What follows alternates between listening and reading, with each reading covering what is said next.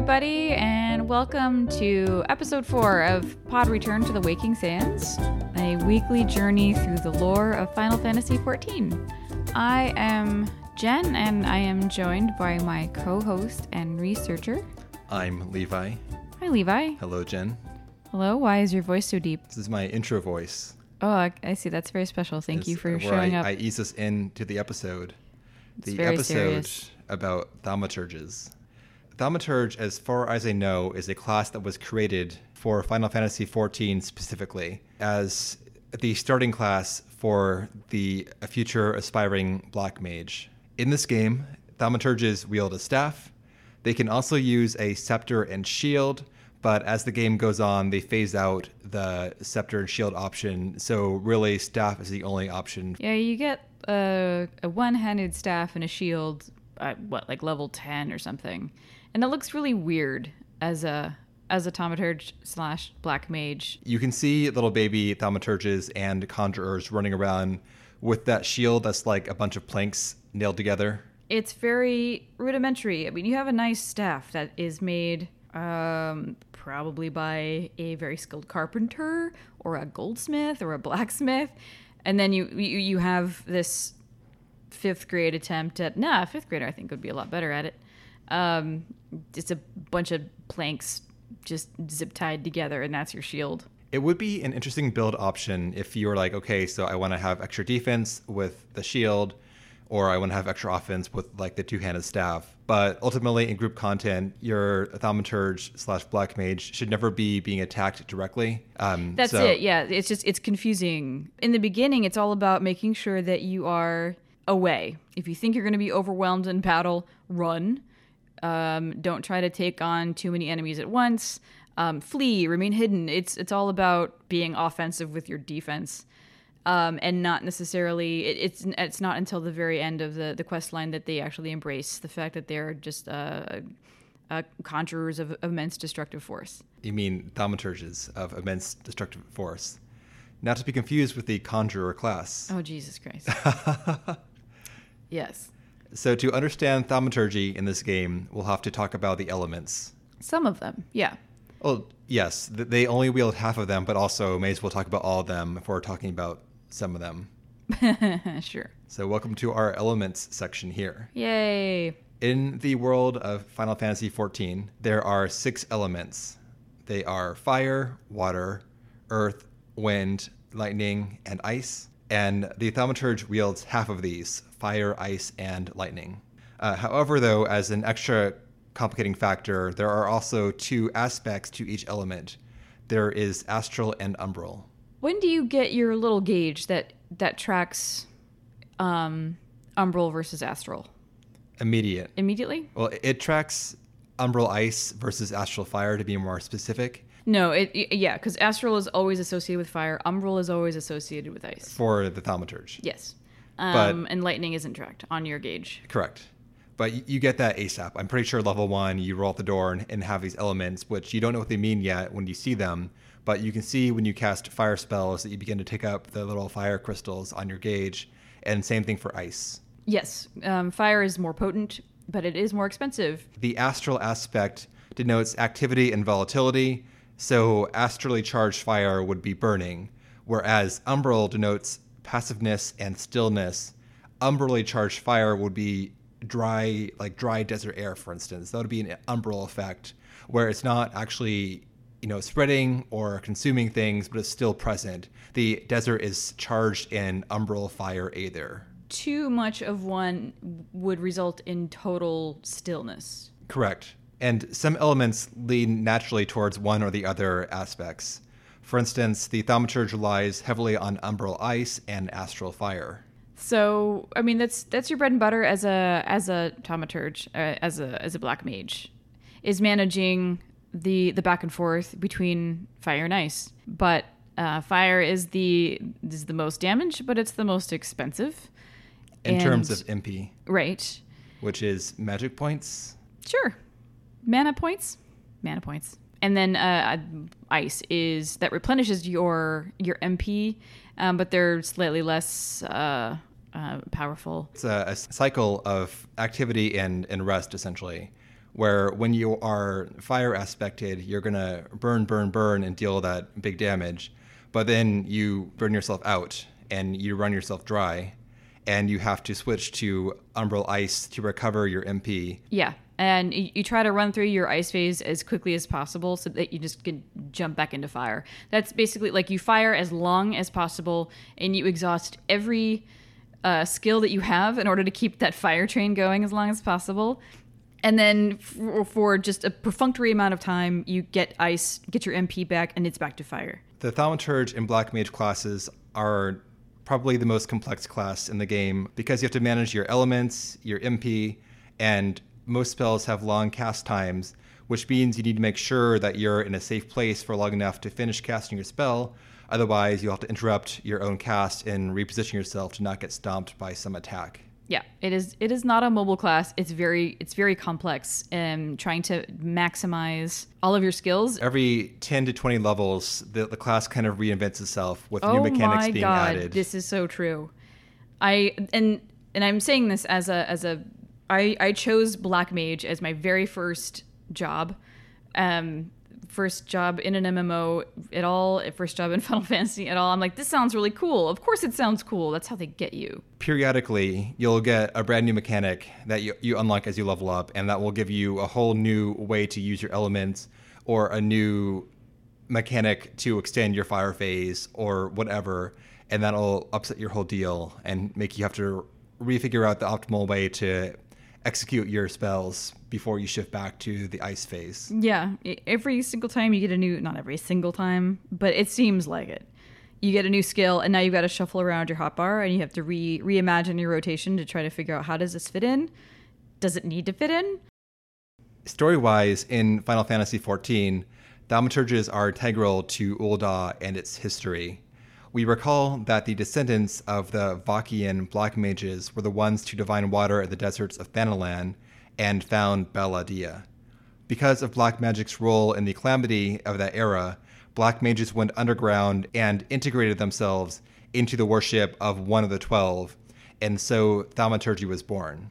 Jen, after having done research for this episode here, I think I found a misprint in the Encyclopedia Eorzea. No. And that resulted in a misreporting on our part on our Ul'dah episode. Oh, for shame.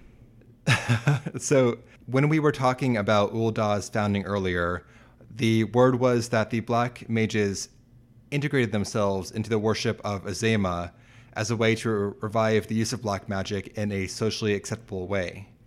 However, everything I found for this episode suggests actually that the Order of Nal Thal was the religion that they integrated themselves into. So I think that the encyclopedia has a misprint there, and it is actually the priesthood of Nal Thal that adopted black magic into its practice. And we can see even today that the Thaumaturges and the Nal Thal priests are thoroughly enmeshed with one another. And there is no sign whatsoever of Azema. Yep, definitely. Especially because the way they legitimized black magic or thaumaturgy back in the day was by using it for burial rites, to cleanse the dead, to prepare the dead for the afterlife. So the arcane magics used in the preparation of the dead were Blizzard, and this is directly from the Guild Receptionist. Blizzard to halt corruption, fire to cleanse the corpse, and lightning to expel the sins of mortal life. That seems very nice. I mean, violent, but very nice. I don't think they torch the entire corpse, right? They're clean. I mean, they can, I'm dead. I don't care. Go nuts. I'm sure their family may care if they receive a burnt pile of ashes when they're expecting a preserved body for their crypt. Maybe, but I would expect a high level black mage to know how to pull their punch. I want big visual effects at my funeral. If they can handle that and not burn me to a crisp at the same time, I'm pretty sure they can handle that. It'd be a thaumaturge, though. Black magic is outlawed. Let's not forget. Oops. Yep. Just kidding. I meant also, thaumaturgy. As you level up, your spells get bigger, I think, not smaller. So you might want a low-level It's very visually impressive. in your funeral. It's so cool. We also see that same receptionist, she really does not try and keep this secret. You walk in the door saying, hey, I want to be a thaumaturge. And she's like, okay, welcome. By the way, we have this secret order here that practices the essentially descendant of black magic. Don't tell anyone, but I'm telling you, random person who walked in the door. Like, great. Thank you for trusting me, a stranger, with this immense secret. Thaumaturge can be used to denote a spiritual person that works miracles. And there's nothing that is inherently religious about thaumaturgy in Final Fantasy XIV, but we can see here again that they conflate its practice with the priesthood of Null Thal and use it in this very kind of formalized ceremonial manner. Right. To start our journey today, we're going to be heading over to the Thaumaturges Guild, which is located in the ossuary in Ul'dah. We go to meet with the guild leaders right away. These are 5 Lalafell brothers named Kokobuki, Kokoboha, Koko Bezi, Koko Bani, and Koko Bigo. Oh. No. No? That's the hidden 7th brother. Koko Puffy. Is Koko Puffy. There are, though, whispers of a 6th brother. Yes. And they usually go by their the latter half of their name and not like it's Buki, Boha. I don't know, to keep it simple. The nickname for them is like Boha or Bigo. They're very cute. They all have different face paint or other facial decorations. They still look like a cult, though. They're all wearing black robes with red hoods on them. The 4 of them, yes. The guild master has a different costume entirely. He looks very, very edgy. He's got I think they all have these like metal claw gloves that give them these pointed claw-like looking hands. But Buki, the guild master, he's got an all black cloak with metal accents. It's very, very dark nighty, actually. These guys, they're all the guild leaders here, or guild masters, and there's like the senior one. Buki is the oldest brother and also the person who speaks for them if they ever need to make a statement. And they're all a bit too excited about the destructive aspects of thaumaturgy. Yeah, there's less mention of Null Thal and the worship thereof. You mean no mention, period, from these guys? Right. And more the worship of just pure destruction that they wield at their fingertips. They got like the official business in front, which is the Temple of Null Thal, and then in the back is the Thaumaturges Club where they blow stuff up with fire. Gleefully blowing things up, yes. Yep. So first off, we get our standard Go Kill Things quest. Nothing big. Good way to practice your 2 spells, your Fire 1 and Ice 1 spell.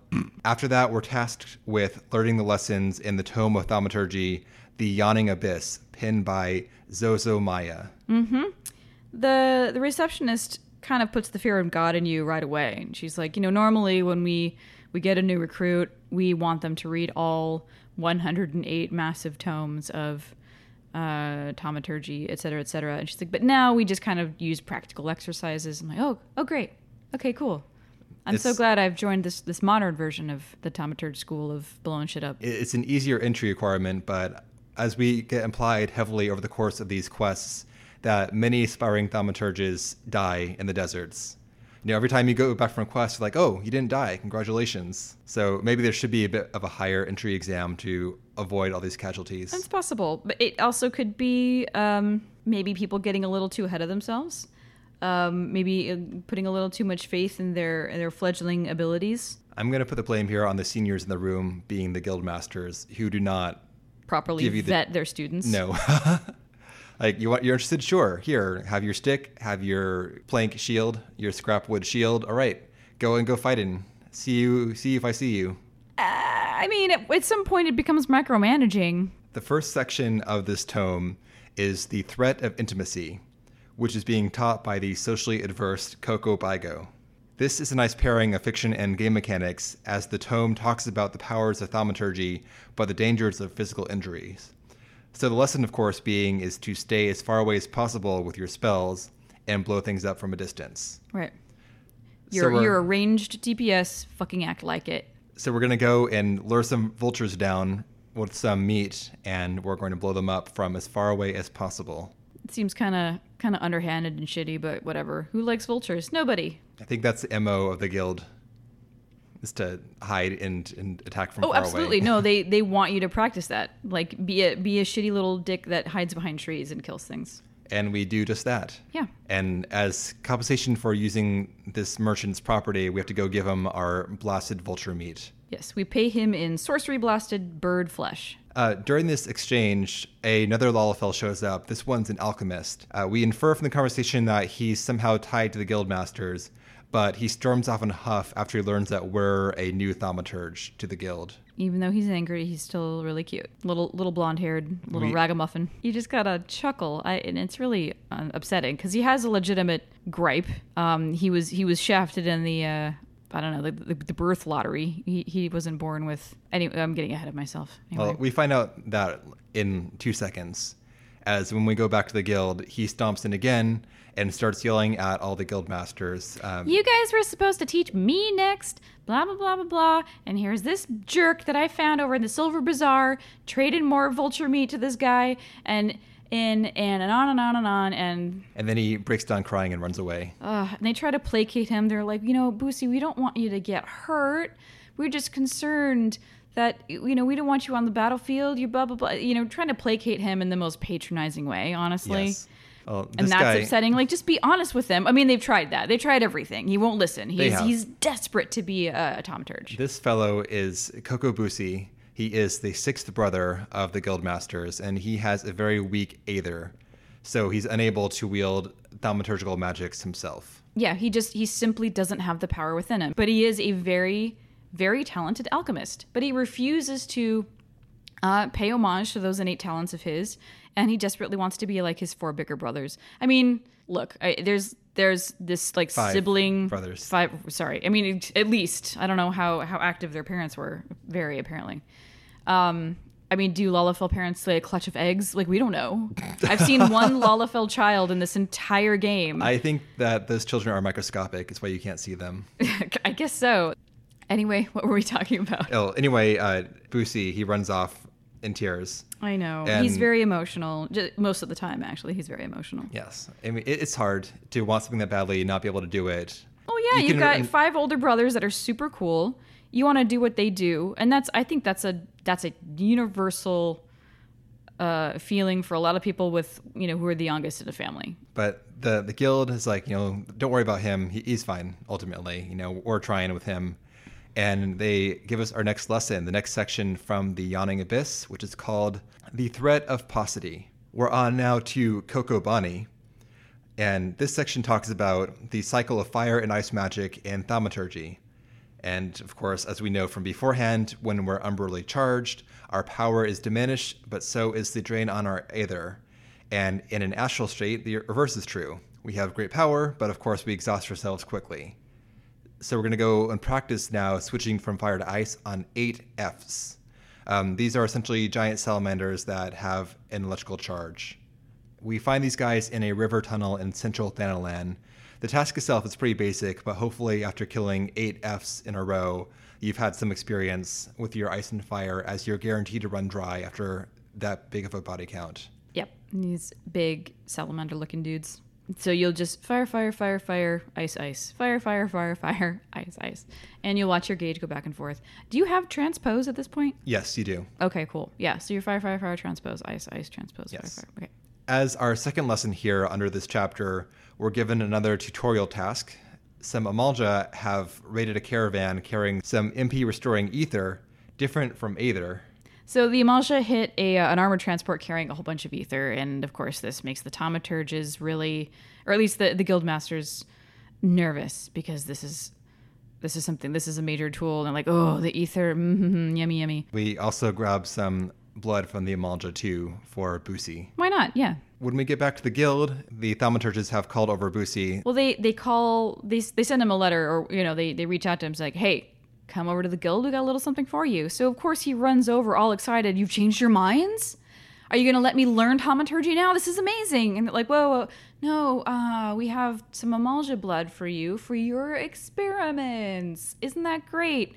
Like, you set him up for disappointment there, guys. He knows his shortcomings, and he's in denial, is what it comes down to. They're doing their very best here to try and include him in their business and show that he can also be a team player without casting spells. but he refuses to accept anything but yes for an answer. What he needs is a real life example of why he cannot wield this magic, because it'll literally kill him. Poor guy. So he gets his blood. Not that that's easy to come by. You're welcome, Boosie. But yeah, he's disappointed. And we're on now to the next lesson. This one is the chapter, The Threat of Superiority. And this one is taught by Coco Bezzi. As a consequence to them taking the ether that we rescued from the Amalja, instead of redistributing it to the merchants who paid for it, they just drink it all. And now the merchants have come knocking on the door saying, what the fuck, where are our goods? As they should, because that's kind of bullshit. The lesson of the chapter here is to not engage foes that your magics can't handle. In this case, the example being... like angry merchants. Yeah, exactly.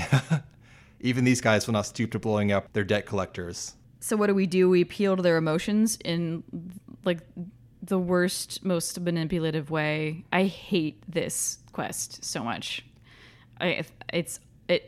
Well, so one, all three of them are lined up outside, right next to one another, and they're like rabbling outside the doors, and it's just you outside the doors facing these three angry guys. Well, one of them's a woman, but like you thieving piece of crap thaumaturge assholes. You think stealing from honest merchants is the way to, and they're really upset, and I think it's totally valid. But what they tell you to do, what your masters tell you to do, is just cry at them, appeal to their emotions. You can't use your words, just cry, and so it works. And it works, but it's hilarious.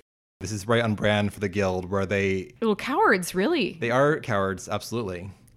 So are the merchants, though. They'd rather do a Hank Hill move and, leave versus confront emotions. Yes. The next lesson from this chapter is having to go in the field and apply this to some real enemies here, not just merchants. We have to deal with our recent foes, the Alacrins. These guys have stolen a cursed relic known as Mormo's Urn. We're being put up against more than we can handle now, so true to the chapter, The Threat of Superiority, we're going to put some enemies to sleep rather than take them all on at once. You have to use your sleep spell on this one. You can't try to murder your way through these guys. Sleep is a weird spell here because you quickly no longer need to use it in most cases. The game is set up so that in dungeons, the mechanics are that you will fight groups of enemies and that you will not have to crowd control individual enemies and fight other ones one-on-one. You just, attack a whole group at once. However, it does come back around to being useful in some weird corner cases, such as Palace of the Dead solo runs, which will be a much later. You have some very recent experience that speaks to that. Yes. So now we have to go find Mormo's urn. We cannot leave it in the hands of the Alacrins, obviously. So the Alacrins have it stored past the entrance to the Amalja camp. So you have to kind of sneak around some Amaljas. Hopefully you don't have to kill them. I was able to sneak around successfully, so you just be very careful. So once you're past that, you're going to see, the start of the instance. And in this instance, you're going to be faced with a series of Alacrins who are lying in wait for you. What you have to do is put them to sleep, move on to the next group, put them to sleep, move on to the next group, and do it quickly enough that you have time to get to the urn and go through the interaction of securing it, which takes a bit of time. And when I first did this, I had to do it over probably 4 or 5 times because I think what I did was I didn't realize that this was supposed to be practicing the use of sleep. You should have read The Threat of Superiority more closely, Jen. I guess so. I'm one of those assholes that shows up back at the guild dead. So anyway, I would have died 4 times over. I tried to engage them in battle. It's just simply not possible because they will respawn while you're engaging the next dude in battle. And it took me forever to just figure out, no. You literally just put them to sleep, move on. Put them to sleep, move on. And do it quickly enough that you can secure the urn. Anyway, so you do that. You secure the urn. And this is when Boosie pops up because he's been fucking following you. He thinks, okay, this person is pretty good. My brothers seem to think you're pretty cool. You were moments away from destroying this thing, which is the whole point. And he's like, hey, no, before you do it, can I do it? Can I do it, please? Because he wants to prove himself to his brothers that he can party. And by destroying an urn? I mean, yes, the dude is desperate. This isn't the way to do it, but Okay. He also gives us his history, too. And we can infer most of it because we're paying attention. He took up alchemy in order to find a way to strengthen his own aether. He's trying to create like a really potent mana amplification potion. Yes. And so far it hasn't worked on him because his levels are so pitifully low. He doesn't ask us. He just does it. He grabs the urn and everything's fine. He was going to destroy it, but then the urn whispers to him. Great. It assures him that inside the urn is a nice void scent. Wouldn't he just consider opening it instead? Like, no. I was put in here by evil void scent. I'm one of the good ones. Like, she sees right through his insecurities. And of course, Mormo, the void scent in the urn, will do him a solid if he just opens the lid. If you open the lid, you know what? I bet you want something real bad. If you let me out, I'll give you that thing. Knowing, of course, he is pining very much to have the level of power that his brothers have. So Mormo finds the worst person, or in this case, I guess for her, the best person possible to pick up the urn. And he's like, sure, I'll do it. And at no point, and this bothers me, I mean, obviously this has to happen for the story, but we just watch this whole thing go down. We're 3 feet away. We could kick it out of his hands. We could wrestle it from him. We could, probably use a couple of stern words and he would go running away crying. Being generous here, we can assume this happens kind of mentally for him. That's possible. And then, when he actually grabs the lid, we do see our character going like, no, you don't do that. Just kind of, we reach out like, fuck. Yep. And a little void scent colored mote enters his mouth, and it's an immediate change. Purple being the color of void scent, of Correct. course. Yeah, the color of evil. Suddenly he's kind of overwhelmed with this confidence that he didn't have before. I'm like, okay, cool, he's possessed. He's like, well, I guess, we're supposed to destroy this urn, right? And he throws it over the cliff. Like, well, fuck, that was like the only thing that could contain Mormo and her power. I think that the urn at that point was probably useless. If you could get it back into her, or get her back into it, there was a lot of research and work that went into creating this urn to make sure that her ether and her power could be just gradually sucked away from her over the eons. And without that urn now, without this vessel to capture her and suck away all of her power, these things don't grow on trees. You can't just like order up another Mormo urn. Because we have to figure out how to separate these two entities, Mormo from Boosie, without losing Boosie. We don't, because we're absolutely dumb as shit, and we go, job's done, and go back to the guild. To be more kind, our characters are not genre aware enough to realize what's happened here. Correct. I mean, it's not like we're that intimately acquainted with Boosie as well and all of his neuroses. So we all go back, and we're none the wiser, really. Nope. We're like, job's done, and the guild master's like, great, see you later. We come back in a few levels. When we return to the guild, Kokobuki tells us about a mage slayer that's been killing mages in Ul'dah and draining their etheric energy. And he is relieved. Spish. He seems to be somewhat happy that we're not dead, but he probably could care less as well. He's used to that they're... Buki? Yeah. I think I would hope that Buki cares more about us than... I feel like we've seen so many dead recruits that... I suppose. This is just a defensive mechanism, really. Don't get attached. Don't and give them names. they're all about running away, Also, this the chapter of the book that we're learning this time is Thread of Perplexity, just for the record. This is the final chapter of the Yawning Abyss, and it's time to go see Koko Boha to learn this lesson. And Boha is a big fan of alliteration. He uses it copiously. Yes. And it is annoying. And actually, the first Lala that we talked to, the one who's afraid of intimacy, Bigo. They cringe, like it says cringe after hearing Boha's alliteration. Mm-hmm. So it's not just Eugen, they also cringe at each other. Great, yeah, knock it off. Anyway, this chapter is a warning to the Thaumaturge about being threatened by multiple foes. It's kind of similar thematically speaking to the last chapter, but whatever. The main lesson here for us, though, is to put someone tougher than ourselves between us and danger if we're confronted by more than we can handle. Right. Get yourself a tank. And this time, though, Boosie rolls up, the alchemist, and offers to team up with us on this lesson. And despite being initially shot down, he says he's hired a fighter to back him up. So the guild masters are like, okay, sure. If you have a fighter here, then sure, that checks out. The suggestion is to they want you to basically read, study up on this. And then Boosie walks in and says, how about a practical examination in the real world? I've got a really strong, fresh lead on this Mage Slayer shit. And I'm hoping that maybe, your student here could help me with it. And they're like, that's really fucking dangerous. Also, it's you. You're not going to be able to protect her or vice versa. And he's like, yeah, no. I hired a stalwart swordsman to help. This all checks out. I'm like, okay, great. Note that these are the four brothers. Buki isn't in on this conversation. Buki walks up and he kind of looks after us leaving the temple and goes, was that Boosie? Something seemed off. Like he didn't recognize the speech. So, okay, all right, Spidey's sense is tingling.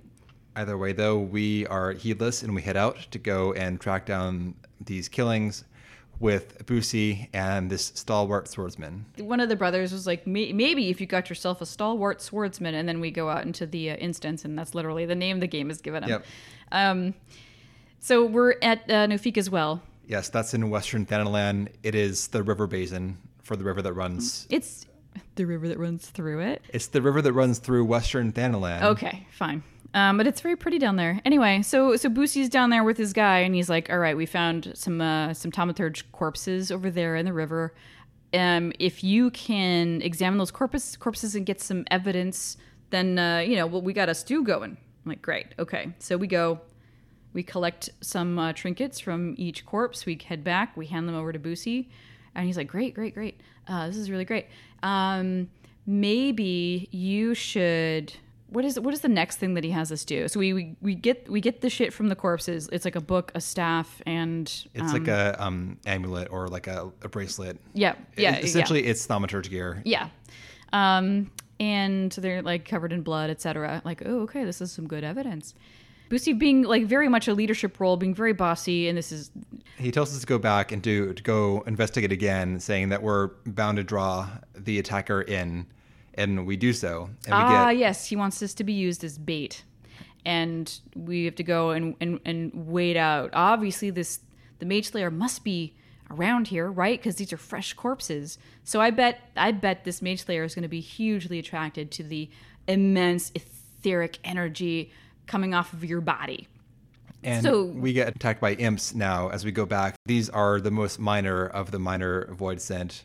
Yeah. Just like big-headed, flying purple guys. So there's a big one, and you start fighting the big guy, and then the swordsman comes up and starts fighting with you.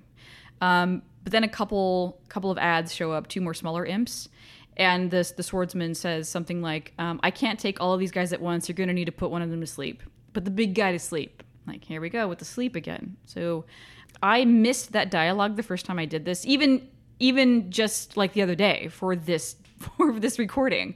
I totally missed that dialogue. I was fighting, and then suddenly the swordsman died because I didn't put anybody to sleep, and then I had to do the instance over. So we kill the imps if we read the text and we apply our sleep spell correctly. What the fuck, man?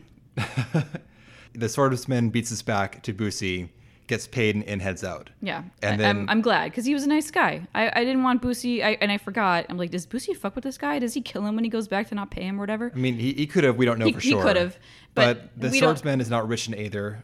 He's fine. He got paid. He's on to his next job. And then Boosie's like, I think you missed an imp. I saw one flying away into that. Did you not see the 4th imp? He went over there. And this whole time, and I remember this the first time I did it. Like, why are we going through these motions? We're gonna get murdered. We're gonna get shanked. And that's exactly what happens. We go into this little cave where this non-existent imp has flown, and we're just like fucking idiots. We're like, doo-doo-doo-doo-doo. Let me just go into this dark hole, bend over, look with my back facing the opening, and then the camera work shows a very low to the ground point of view, kind of walking up slowly, sneaking up on you, and it's Boosie obviously with this terrible grin on his face, and he throws an enormous dagger at your back. As it's slicing its way through the air, it is knocked out by a giant fireball. And Buki is there. And he puts his staff on his back. It's actually like the most impressive thing he's ever done. And you're shocked. Oh my God, I almost died. And that's then the cat's out of the bag at that point. Mormo makes it very aware that she has possessed Boosie. He lights up full of purple aether, and then he does like a creepy gravity reversal onto the ceiling of the cave. Paranormal activity bullshit. Yep. And he's just crawling around. And he's like, well, it looks like what you have done here, Buki, is be the total coward. What you should have done is knocked me down. You should have cut me down, not the dagger out of the air, because you're so afraid of killing your brother. You suck. And then he disappears. He melts into the stone itself. He's like sucked into the stone. Very impressive. Whatever. Now Buki's like, well, this is true. I went against everything I've ever been taught about thaumaturgy and how to engage in battle. I should have cut him down when they had a chance. There was no risk. He didn't know I was there. So now he's full of conflict. The scholars that told us about the urn in the first place may have a solution. So we head out now to Eastern Thanalan to go interrogate them. Yeah, we leave Buki to his musings, to wrestle with this conflict of faith, so to speak. However, yes, there are some scholars that have been working, the guys who found the urn. They've been putting together a tome about Mormo and maybe possibly how to deal with her. So, yeah, we go out to Camp Drybone and look for these scholars and gather a couple of their sheafs of paper with their notes and to strategize on how we can get Mormo out and murdered and Boosie back to us alive and well. And we do learn some things from these tomes. We have our facts confirmed from last time about Void Scent. Mormo is too powerful a Void Scent to travel bodily into our realm, so she must project her spirit through whatever rift she came through. Mm-hmm. And her reign of terror dates back to when Sildee still stood. Say that 5 times fast. No, we can't. She hunted the denizens of that city until she was tricked into touching an urn, where she became trapped until just recently. Sucker. Her spirit was supposed to weaken over the years, and then it could be dissipated by shattering the urn and shattering her spirit alongside it. Mm-hmm. However, Boosie opened the urn instead, which released her spirit the incorrect way, and now she's back, though still weakened from her long containment. Also, she did possess a body that has, no really etheric energy to speak of. Yes. So she is, it's good and bad, because she can't just go around doing what she wants to do, but that does mean she has to go around killing a bunch of thaumaturges to suck in their energy before she can do what she wants. Yep. So now we've got a pile of corpses. That's a bummer. Anyway. We have a guild meeting with the brothers, and everyone but Buki just wants to kill Boosie and Mormo. They're like, thaumaturgy teaches us to blast our foes and to, take no chances with ourselves, so we should just kill him. It sucks, but too bad. Yeah, it's just kind of a lazy, I don't know, lazy, but more of a complacent falling back on their teachings. Again, this is the cowardly route instead of trying to put the work in to figure out how we could do this. And in order to do what they want to do, somebody does have to kind of put their life on the line in order to do it, which, again, goes against everything they've ever been taught. That's the last thing you ever want to do. Is risk yourself in these situations. But that's what we gotta do. Buki, the senior brother, actually decides to deny the teachings of thaumaturgy and to put himself on the line for a chance of saving their brother. So he's like, I am rich in aether. I'll offer myself to her. She couldn't possibly resist this juicy bounty of ether that is me. Yep. So the plan is to draw her out with Buki's aether and then to attack her when she is exposed. So to prepare for this confrontation, we are told about the secret chapter of the Yawning Abyss. This is a lesson even the guildmasters have not undertaken.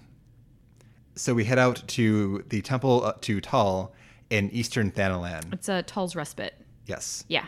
And this essentially is a cave, like a remote cave that has a big statue to Tal with a giant curved sword on it. So it's just a smaller, more remote space of worship for Tal. Yep. It's pretty cool. You'll have a couple of scenarios in this cave as a thaumaturge / black mage.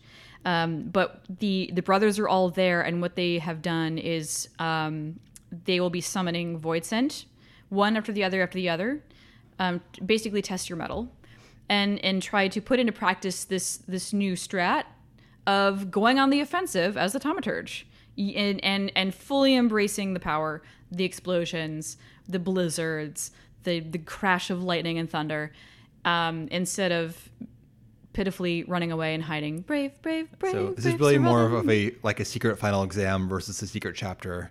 And it starts with just like demonic bats, and then it goes on to being these. And suddenly you're going to have. Oh, that's Pork Chop. He wants to be on the podcast. And so it goes on. Yeah, eventually there's just like, there are multiple mobs, and you have to deal with multiple instead of just one after another after another. Right, but the next creatures that come out are these like slug type things. Mm-hmm. And then finally comes the Lord of Flies. The big guy. The big, he looks like just like a big bee. Children, the real Void Scent. The what? Lord of the Flies. Have you not read that book? Oh, I've absolutely read it. Here's what are me you referencing. talking about? I'm talking about Lord of the Flies, the classic book where there are children on an island that turn upon one another and create this terrible, violent society. Right. It's society at its worst. So how does that relate to the giant bug that we get? It's just you're just calling it Lord of the Flies. It is called that. Is it really? Yes. I totally missed that. Okay. Well, that's cute, devs. You read the text that they're calling out to you. I'm bad at that. I know. That's why the joke failed. I'm sorry. Take that, Jen. I'm sorry. Anyway, this final Void Scent comes out. It's essentially like a giant, ugly, like bug, flying bug creature. Yeah, it's pretty tanky. We're, of course, victorious. Of course. In the end.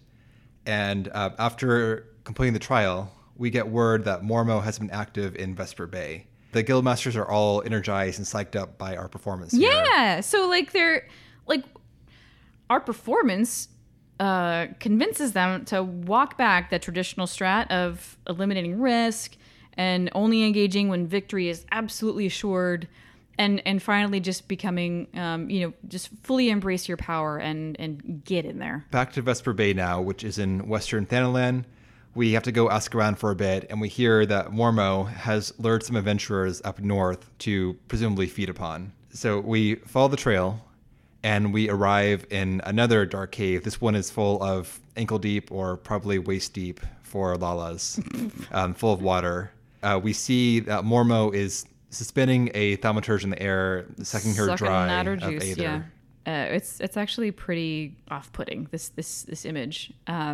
It's Boosie and his little fingers, and this Thaumaturge who is just like fully scorpioned out in midair, getting her essence sucked fully out. Scorpioned out? Scorpioned out. You know that term? Nope. If you've got a lot of forward momentum and you fall on your face, the momentum follows your body through, and then your legs kind of curl up behind you like a scorpion tail. That's what that means. So that's just the shape of her body. Understood. Okay. Buki steps up and he's like, you want some of this here, some of this sweet juice. Yeah, and he smacks his ass a couple of times. And Mormo's like, yeah, sure. She drops the Thaumaturge that she was draining and turns to Buki instead and sucks them absolutely dry. This gives her enough energy to form a corporeal body. So she appears as a giant bat-winged she's succubus, finally powerful purple enough lady. to escape Boosie's physical form. So Boosie collapses, and out comes this goth queen, gray skin, greasy black hair, and these tattered black robes fluttering behind her. And the standing guildmasters come up behind us, and they're very terrified and stuttering. They're shaking in their little boots. But they're still stalwart, and they back us up. Yep. So we join battle with Mormo, and it's us plus the 4 guildmasters taking on this Void Scent.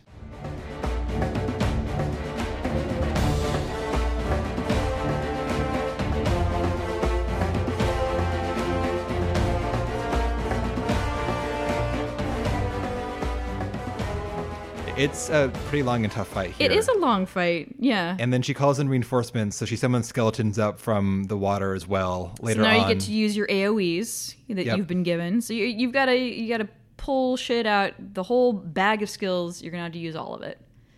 And we, of course, do. Of course. And at long last, she's defeated.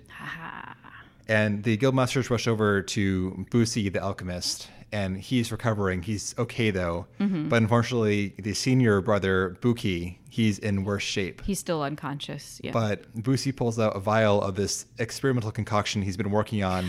The mana amplifying elixir. So basically they're having to like literally what they need to do is like jumpstart the car that is Buki. He doesn't have enough power in himself to reanimate, so they've got to jumpstart him with this mana amplifying elixir that, holy shit, the alchemist genius brother Busi has made. He pours it down Buki's throat and it fucking works. And everybody's like, oh my god, that was amazing. Holy shit, Busi, you saved us all. See, like this is... And I think that finally got the message across that this is how he can contribute to Thaumaturgy. This is how he can contribute to his family in a way that he actually saw real world results. He saved his brother's life. It's true. Yeah. So continue on your alchemical path there, bro. And we have become a full-fledged thaumaturge at that point. The Huzzah. end. That's the quest. We did it. We quested. What do you think, Jen? I have a special place in my heart for the thaumaturge job. Let's put aside your rose-colored, first-timer glasses I think it informs my opinion. It was my first job ever. Gladiator was my first job ever, and I hate that quest. Well, I don't hate the quest. That's fair. I mean, I hate the Paladin quest to come, but more on that later. Okay. Go on. See, it colors your past. Like without the Paladin quest, you might have a different opinion about the Gladiator quest. So you see how that goes? You see what I'm working with here? But no, I loved it, and obviously having 5 guild masters is very unique. It doesn't happen anywhere else. 5 is better than 1, of course. Of course, yes. And I love the fact that they have been forced to challenge the rote teachings of thaumaturgy. When actually faced with something that affects them directly with a member of their family. It's a bummer that it took that aggressive of a situation to get them to kind of maybe look back. Maybe this strategy isn't the best, but that's going to happen. You're taught what you're taught. They're indoctrinated, but they do have the awareness and the sense to step back and say, "Hey, we can do this better, and we can, and we will." And I love that. And thaumaturgy, it's very cool. It's very like visually beautiful with the fire and the ice and the lightning. You feel, I don't know, it's just, there's something very, very satisfying about it. The graphics of these spells are super cool. It's very complicated, but at the same time, I think it's I thought it was super fun. I liked it. I think this is the ideal class quest for a first time class. Wow. It's got it all. It has a coherent, it's got an exciting and succinct plot. There are no steps here that don't serve to advance the story.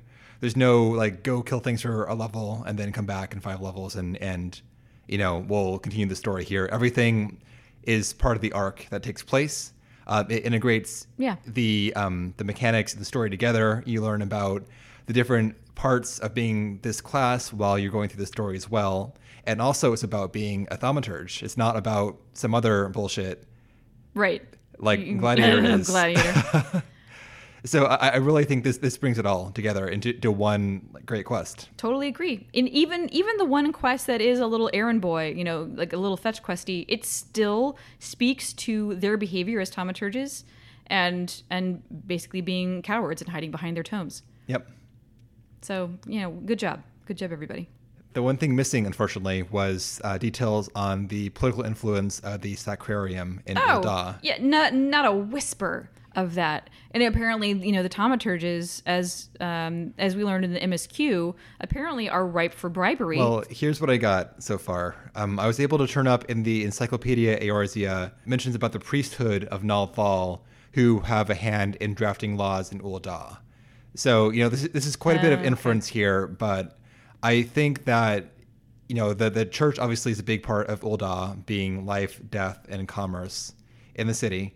And you can easily imagine that they had the ear of several politicians and rich individuals in the syndicate. So presumably, if you bribe the Sacrarium, they in turn will lean on some political figures here However, as we've seen, the actual thaumaturges and the priesthood are not one the same necessarily. Right, yeah. You've got like the back of house cool kids club where they blow stuff up, and then you've got the front of house who is the priesthood. And you don't see the thaumaturges when you come into the sacrarium, the ossuary, Right. the whole complex. You see the big statue of Nal Thal, you see the priests first, and I think that is the more politically motivated group. And That the makes thaumaturges, they do more of like the ceremonial rites with their corpse cleansing, and they blow stuff up and have a good time doing so. But I don't think that our friends in the guild are the ones taking bribes and Agreed. moving minds. Yeah. I simply don't think they have that in their skill set in order to manage the intricacies of political fuckery. So that all checks out. Well, great. Ah.